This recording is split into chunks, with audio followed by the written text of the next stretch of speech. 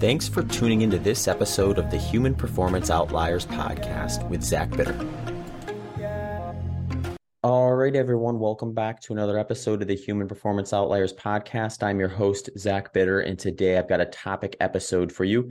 Today's topic is Easy, Run Simplified. So this is an episode that's going to go with a bunch of other ones that I've done, and they are intended to help you maybe take a step back and say, okay, how am I structuring my training and why am I doing the things I'm doing and better understand that?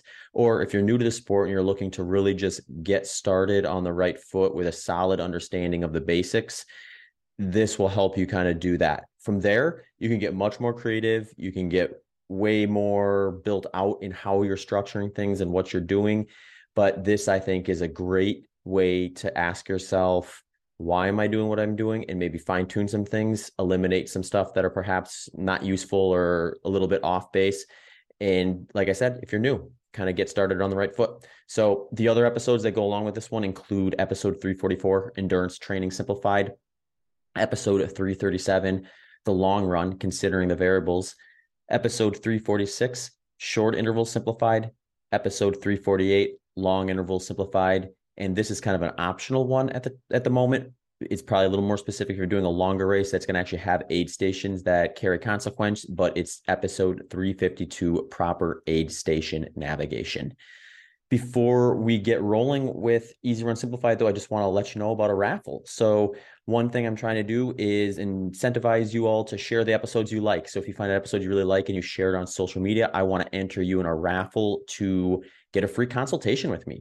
So if you want to be entered into that raffle for the free consultation, then all you got to do is when you find an episode you like, share it on whatever social media platform that you are most active on and tag me. So Instagram at Zach Bitter, Twitter at ZBitter, Facebook at ZBitter Endurance are kind of the main ones. And if you tag me on another platform that I didn't just list there, if you want to screenshot it, send an email to hpopodcast@gmail.com with that. I'll enter you the raffle that way as well. And it's just a great way to help me grow the show and let your friends and family know which episodes that you enjoy. Other than that, if you're interested in coaching, I got details for that on my website at zachbitter.com. I've got pre-made plans, consultations that you can sign up for if you want to chat about something, or one-on-one coaching services if that is what you're looking for as well.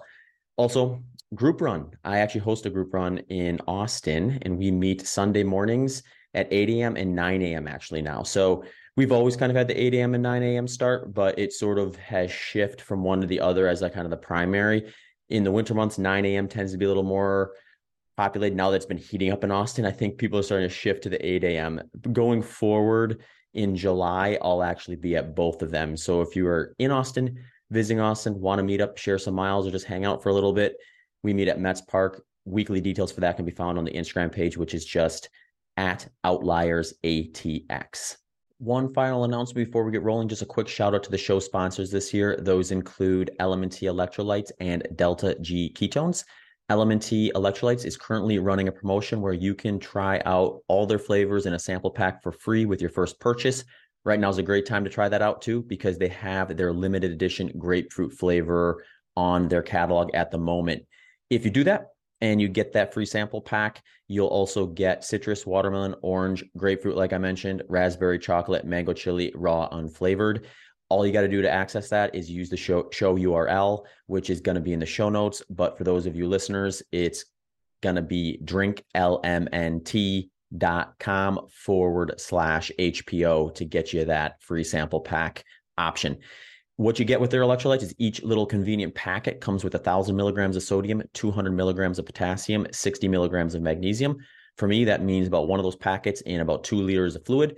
I'll usually have a little bit of chocolate with my coffee in the morning, and then I'll have that ratio built into my hydration if I'm heading out for a longer session in the morning, especially if it is hot. Also supporting the show this year is Delta G Ketones. This year, I added a new product to my training and racing routine. The latest research on exogenous ketones motivated me to consider trying them out. I've been using Delta G formulation mainly because all the research showing promising benefits in recovery and performance have been done using their formula. So when it came to deciding which exogenous ketone do I want to try playing around with during the year, Delta G stood out.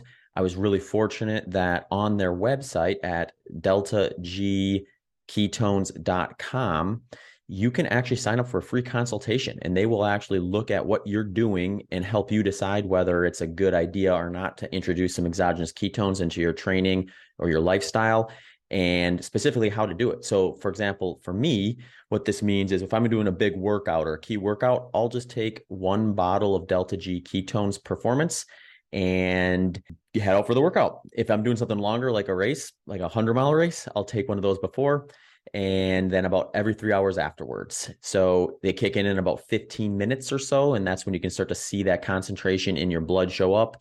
So usually if it's before something, I'll try to take it around that amount of time before the start of it.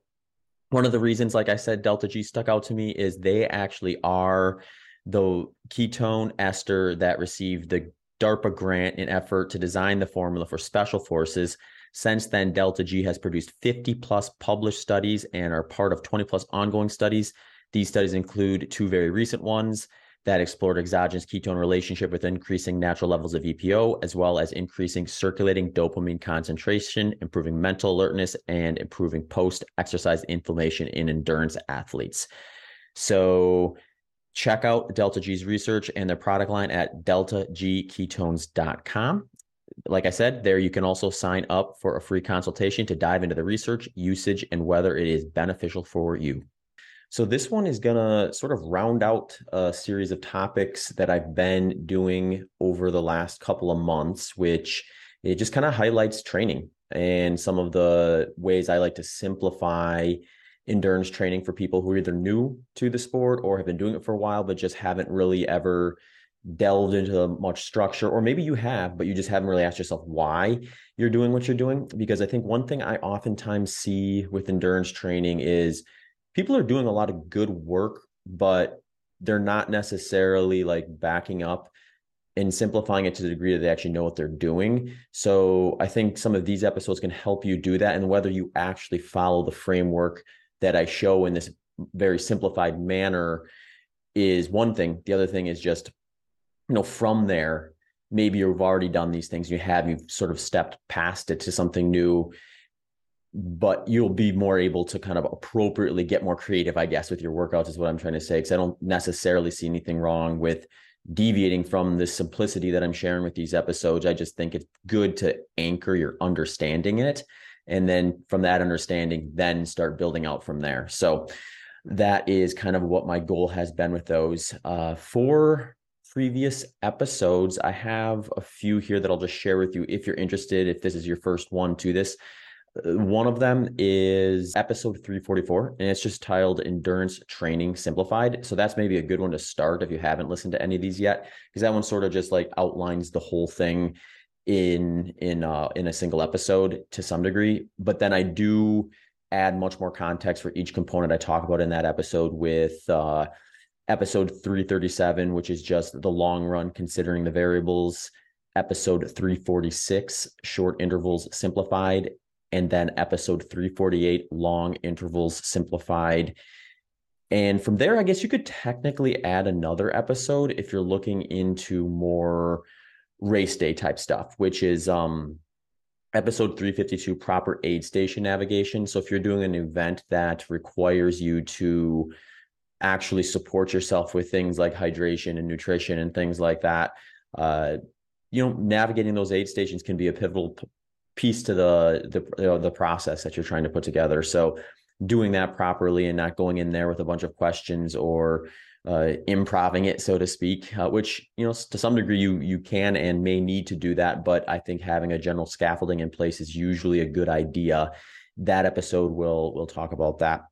I am likely to maybe add one more to this particular kind of series of episode types and just do like race day intensity simplified, because it is worth noting that if your race matches one of the intensities that I spoke about, whether that may be the short intervals, the long intervals, maybe the long run if you're doing an ultra marathon, or the topic that I'm going to discuss today if you're doing an ultra marathon as well, which is going to be the easy pace or easy category of running, then it may be good to kind of know, like, how do I navigate that? So if you have a situation where race intensity is actually independent of any of those other intensities that I spoke about, you do want to get around to actually probably practicing that. So for those of you who are in that situation, it may be good to have at least an overview of just how to maybe program that sort of thing into your training and what type of process goes along with that. All right. That's the little bit of the preview there. Let's get into Easy Run Simplified. So if you've listened to the previous episodes, I usually like to review one thing, whereas like if I really want to simplify things, you can kind of look at things into three main categories: easy, moderate, and hard. Now, that's what I would consider almost overly simplified, to the degree where when you start actually getting into the training, you're going to recognize that there is a pretty wide range within each one of those. So proper training load and programming is likely going to want to break those three categories down into further categories to some degree. And it's going to depend a bit on the person and the event they're training for and all the intensities that I spoke about with potentially for race day and things like that. But generally speaking, you're going to probably want to break those into more categories than just those three. And a lot of times when people arrive at like zones in their training, they're doing that. You have like a zone 1, 2, 3, 4, 5, and then sometimes they'll even go 5A, 5B, 5C and break that down even further. So it's sort of the same idea as that.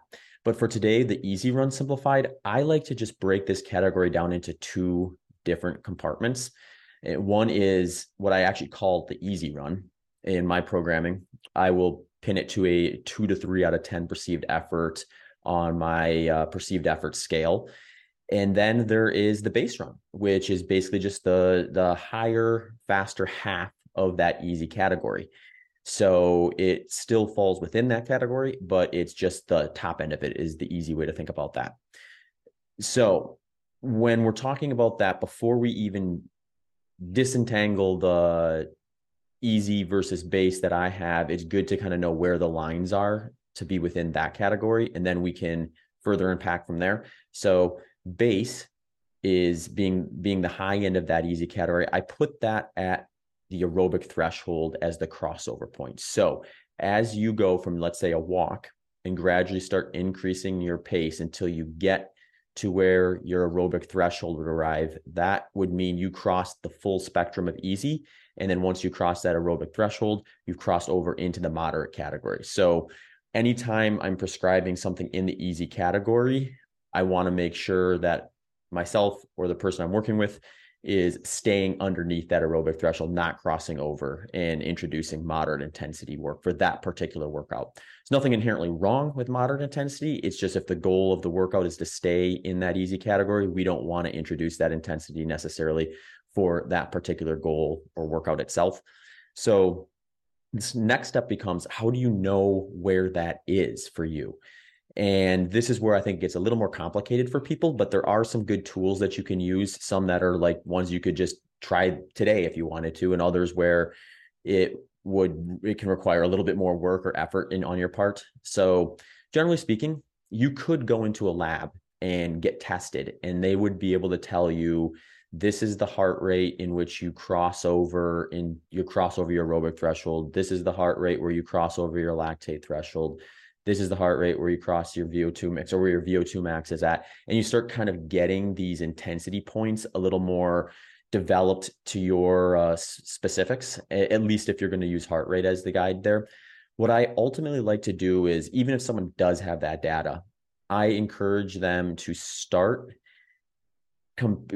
pairing that with perceived effort. Because my ultimate goal is that you are just very familiar with knowing what the intensity feels like. So like if I said go out for an easy run, you just know what that feels like. If I say go out for a base run, you know what that feels like. If I say we're doing long intervals today, you know what that feels like. If I say you're going to do short intervals today, you know what that feels like, and so on and so forth. So that just takes practice to some degree. But once you kind of get that really pinned down, it is such a great skill to have when you're out there training. And you'll surprise yourself if you haven't done this before. But one thing I like to do sometimes, if we do have accurate heart rate data, is we start using that as a guide. eventually you just get so tuned in to what that effort feels like at those various ranges that we would likely be targeting, that you could go out for the run and just say, okay, this is the intensity I'm targeting, hit that intensity. If we look back at the data post run, it matches up. I will note that in terms of heart rate data specifically, it is much less reliable to use live when you're doing faster running activities. So for example, if I send someone out for a short interval session that's between 2 to 4 minutes, I do not want them staring at their heart rate monitor for that type of workout, because chances are we're not going to get the accurate live feedback on that would actually reflect what we're trying to do from an intensity standpoint.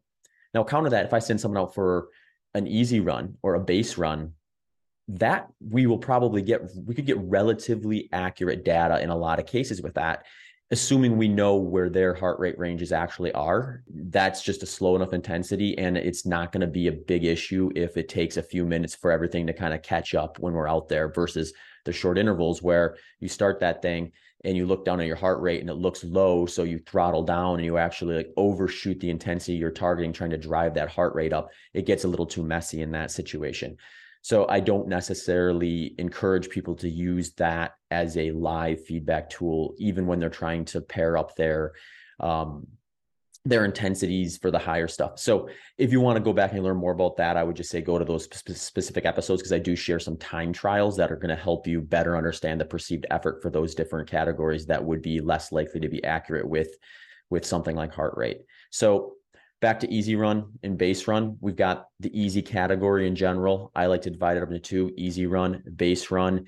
Base run crosses over into the next intensity when you get past your aerobic threshold. Aerobic threshold, like I mentioned, you can go in a lab and get that looked at and try to determine like exactly where those things are. A lot of people aren't going to do that. I understand that. So let's go into the next step, which is like, how can you get an idea of at least where to start and then fine tune on your own without that lab test? So there's some great ways to do this. One is just simply paying attention to your body, believe it or not. And this kind of also leads back towards perceived effort. So a test you could do is when you're out there running, you're running at a nice, easy pace, just gauge whether you'd be able to carry a conversation with someone at that pace. If the answer is yes, then you can try speeding up a little bit. And if you can continue to do that, it's a very good chance that you have not crossed over your aerobic threshold and into a moderate intensity. If you get to a point where you've sped up enough and now you're struggling to get complete sentences out and carry a conversation, you've probably crossed over to the degree where you might want to pull that back a little bit and just make sure you're actually in the target zone you're trying to hit with that. It is one of those things where, like, when you're carrying the conversation, it doesn't have to sound like you're sitting at a desk carrying a conversation in a calm, quiet manner. It can sound like you're breathing and moving, but it shouldn't be a problem to be able to get those phrases out. It's when people are like gasping for breath after a few words or even like a short sentence, and it's clear that they're going too fast to be able to speak coherently, is where I really start to worry that they've certainly introduced a more moderate intensity pace to that effort. So we want to pull them back. And I say that because technically you could go slower than necessary if you're targeting the higher end of easy and still carry those conversations. So it can be useful to sort of walk it up a little bit and kind of retest a little bit. Ultimately, this ends up getting much easier after you've just done a few tests like this and you kind of fine tune it to the degree where now you just kind of know what that feels like what I said before. Another thing you can try to do too, and this one is maybe a little more dependent on your current state. So you want to make sure you don't have like a cold or a stuffy nose of any kind. But if you're able to essentially breathe in your nose and out your mouth at this intensity, chances are you haven't crossed over into a moderate intensity. So that's another thing you can do, is you can go out, start your easy run. If you feel like, hey, I think I might be going a little too fast or I'm getting close, just give yourself a couple of minutes, breathe in your nose and out your mouth, and just gauge how sustainable that is. If that feels like wildly unsustainable, or if it is, if you were like, you have to stop or slow down or discontinue right away, like that's a good sign you're probably demanding more oxygen than you're able to actually get, which would suggest you've crossed over into a more moderate intensity at that point. Another thing too, and this is sometimes what I'll do with a lot of my coaching clients myself, is we'll do a field test fairly early on in their training. And it's basically just a lactate threshold field test. And I talk a little bit more about that on the long interval simplified episode 348, if you're curious. But we can take that data and use it to some degree, at least to start and give us a starting point for base stuff. So the heart rate average we get from that lactate threshold field test is going to be about 20 to 30 beats per minute lower. So for those curious, where I'm basing lactate threshold or how I'm using that term in my training is I'm pinning that essentially to the intensity at which you could race for 60 minutes. So if you were to go to a race day setting, you have the crowd, the people running there, the energy, the adrenaline, the taper, whatever you want to call it, just like that ideal rate, that ideal fast running environment. What you could sustain for 60 minutes is what I'm pinning that to. And if you have that data, because some people will have that data too. I've worked with a couple coaching clients recently where they had done a race, and that race was like roughly 60 minutes, 55, 65 minutes, somewhere in that kind of general framework. We just took the data from that and we used that as a good gauge. And then if they wanted to know their base pace, we just took 20 to 30 beats per minute off of that and started from there. Now, granted, again, like I said, heart rate can be something where you want to spot check that with other things. So once we start getting going, if we're going to use that heart rate as a guide, I'm also asking them to do those tests where they're trying the conversation talk test, or they're trying that breathe in your nose, out your mouth. And just so we're confirming, do these things match up? If they match up, then we have kind of two data points that would suggest we're heading in the right direction. If not, we can always adjust accordingly and make sure that we're heading in the right direction. So from there, what we want to do is we want to assess what the progress is for it. So if someone is, say, targeting base run, so let's say we're early on in training, we're trying to lay a foundation that is going to be something that we can build our future training off of, or our more specific training off of. So like speed workouts and things like that. What I like to see is if you're staying in that zone, that base zone below your aerobic threshold, but pretty close to it, we should see, assuming weather and environment hasn't changed in a drastic manner, we should start to see your pace improve at that intensity over time, assuming we're giving you enough stimulus, or essentially in this case, volume of it. So if I send someone out for, let's say, 7 hours of running per week, and 5 of those hours are done at that base intensity, and that is a new stimulus to them, then we should see their pace begin to improve at that, meaning pace is the moving target, intensity stays the same. So they feel the same after doing that for a while, but their pace is actually reflecting quicker, which is exactly what we're looking for. One other thing I'll share with that is, like, generally speaking, I will also pin that base intensity or the high end of the easy category to around 70 to 80% of someone's max heart rate, if you happen to have that data. Max heart rates can be a little more challenging by definition. I mean, it's max. It means it required you to do a pretty intense effort to get that. And then just because of that, you may have a higher likelihood of not actually capturing that data accurately. If you are going to do like a max heart rate field test, I would suggest a hill, because it's just going to be more likely for you to get your heart rate up high in a timely enough manner, and it's going to lower the risk of that hard of an effort. Where the problem I see with max heart rate tests a lot of times is not only are they difficult, but if we're looking for data early in a training plan, if you throw a workout like that at someone, there is a risk reward there of potentially having an injury or something like that when you're asking for, say, like a max heart rate test on a flat loop or something like that. So there's some decent, I think, max heart rate protocols that require you to run for about 2 minutes up a like an incline. Doesn't have to be like a super steep hill. In fact, it shouldn't be so steep that you can't run up it, but it should be steep enough where it's pretty easy to get your heart rate going up. And that 2-minute ascent followed by a nice easy run down, followed by another 2-minute hard ascent, another easy down, and the third hard ascent, 2 minutes. Capturing that heart rate at the end of that third one can be a fairly good indication of where your max heart rate is. and start giving you some ballpark figures to play around with if you want to go that route. But again, I think there's probably better ways to go about it. So unless you're just really into like super hard hill intervals, maybe save that one for particular situations. For the easy part, the lower half, what I usually suggest for people is this is going to be a much more valuable workout to employ when you are in a situation where maybe you did something more difficult the day before.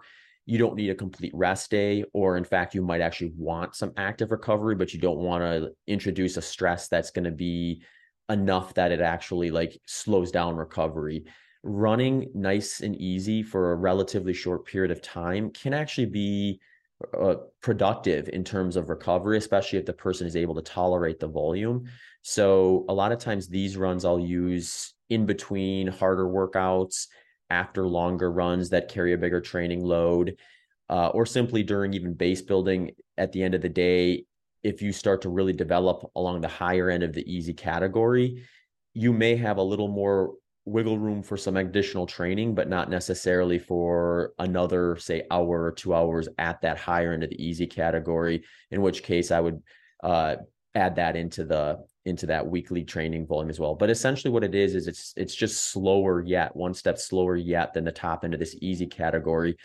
I'm usually going to put that at roughly 60 to 70% of someone's max heart rate, or roughly just, under that aerobic threshold heart rate range that we talked about before. So if you're using that 20 to 30 beats per minute below lactate threshold, or if you're using that, whatever you determine by using the talk test or the breathing test, you just want to bring that down from there. A good 10, 15 beats per minute is usually a good starting point. And then from there you can adjust. But in reality, these easy runs, if the goal is recovery, they can be as easy as you need them to be. So I tend to tell my coaching clients and myself actually, like, don't worry about pace on these. In fact, look for that sensation where it feels very, very relaxed. Like you could just do this indefinitely almost if you needed to. And sometimes that means walking breaks. Sometimes it means just a walk or a hike instead of a run. So you want to really respect this workout for what it is in a lot of cases, which is actually recovering from the key stimuluses that you're using to drive your performance better over the course of time, so that you're not pulling future training off the table by overreaching during these really easy days. All right, so that's what I have for Easy Run Simplified. Hopefully that was simple enough and not Easy Run complicated. But in reality, I think I'm just like with these episodes, there is, I think, a fair amount of detail and commentary around them, even though they are titled Simplified. But I think they couch it in a way where people start to at least understand what the idea is with these and begin to be able to collect different reference points in terms of what they're actually doing and what they're trying or intending to do. And then from there, you can get, as I said earlier in the episode, a lot more creative with how you kind of put together your coaching plans if you want to do that. But send me any questions you have about this. If I missed anything, or if you'd like me to add any more to this kind of series of episodes, happy to do it. If you do want to do that, you can reach out to me on my social media channels, at Zach Bitter on Instagram, at ZBitter on Twitter. My website is zachbitter.com, where you can reach out to me on a form there, or just email me at hpopodcast@gmail.com. Hey folks, just a quick reminder that this episode's sponsors include LMNT electrolytes and Delta G ketone esters. LMNT electrolytes can be found at drinklmnt.com/HPO and are offering a free sample pack with your first purchase. And Delta G ketones can be found at deltagketones.com. Also, give them a follow at deltag.ketones on Instagram. Thanks for tuning into this episode of the Human Performance Outliers podcast with Zach Bitter. Hey folks, thanks for checking out this episode of the podcast. For those of you who are regular listeners, you'll likely know I'm also a professional endurance athlete and coach. If you're looking for a little extra help with your training and programming, I do offer individualized coaching options where you can work directly with me one-on-one. I'll personalize your plan and even scale it up to email collaboration and regular consultations. You can also access either of those on their own if you just want to contact me as you're navigating your fitness journey. I also have some ready-made plans. The ready-made plans follow my coaching philosophy, and they scale from 5 kilometers all the way up to 100 miles and come in 3 different levels. So whether you're a beginner, intermediate, or advanced, I've got something for you there. And most recently, I also just added a strength athlete's guide to endurance program, which will help someone who is primarily a strength athlete who wants to either do an endurance event for the fun of it, bolster up their cardiovascular fitness, or just try something out, try something new. So those programs are built to be able to supplement a strength program so you won't have to give up on your gains in the gym while you're going after some running or endurance related fitness goals. You can find all those things on my website at zachbitter.com. Thanks for checking out this episode.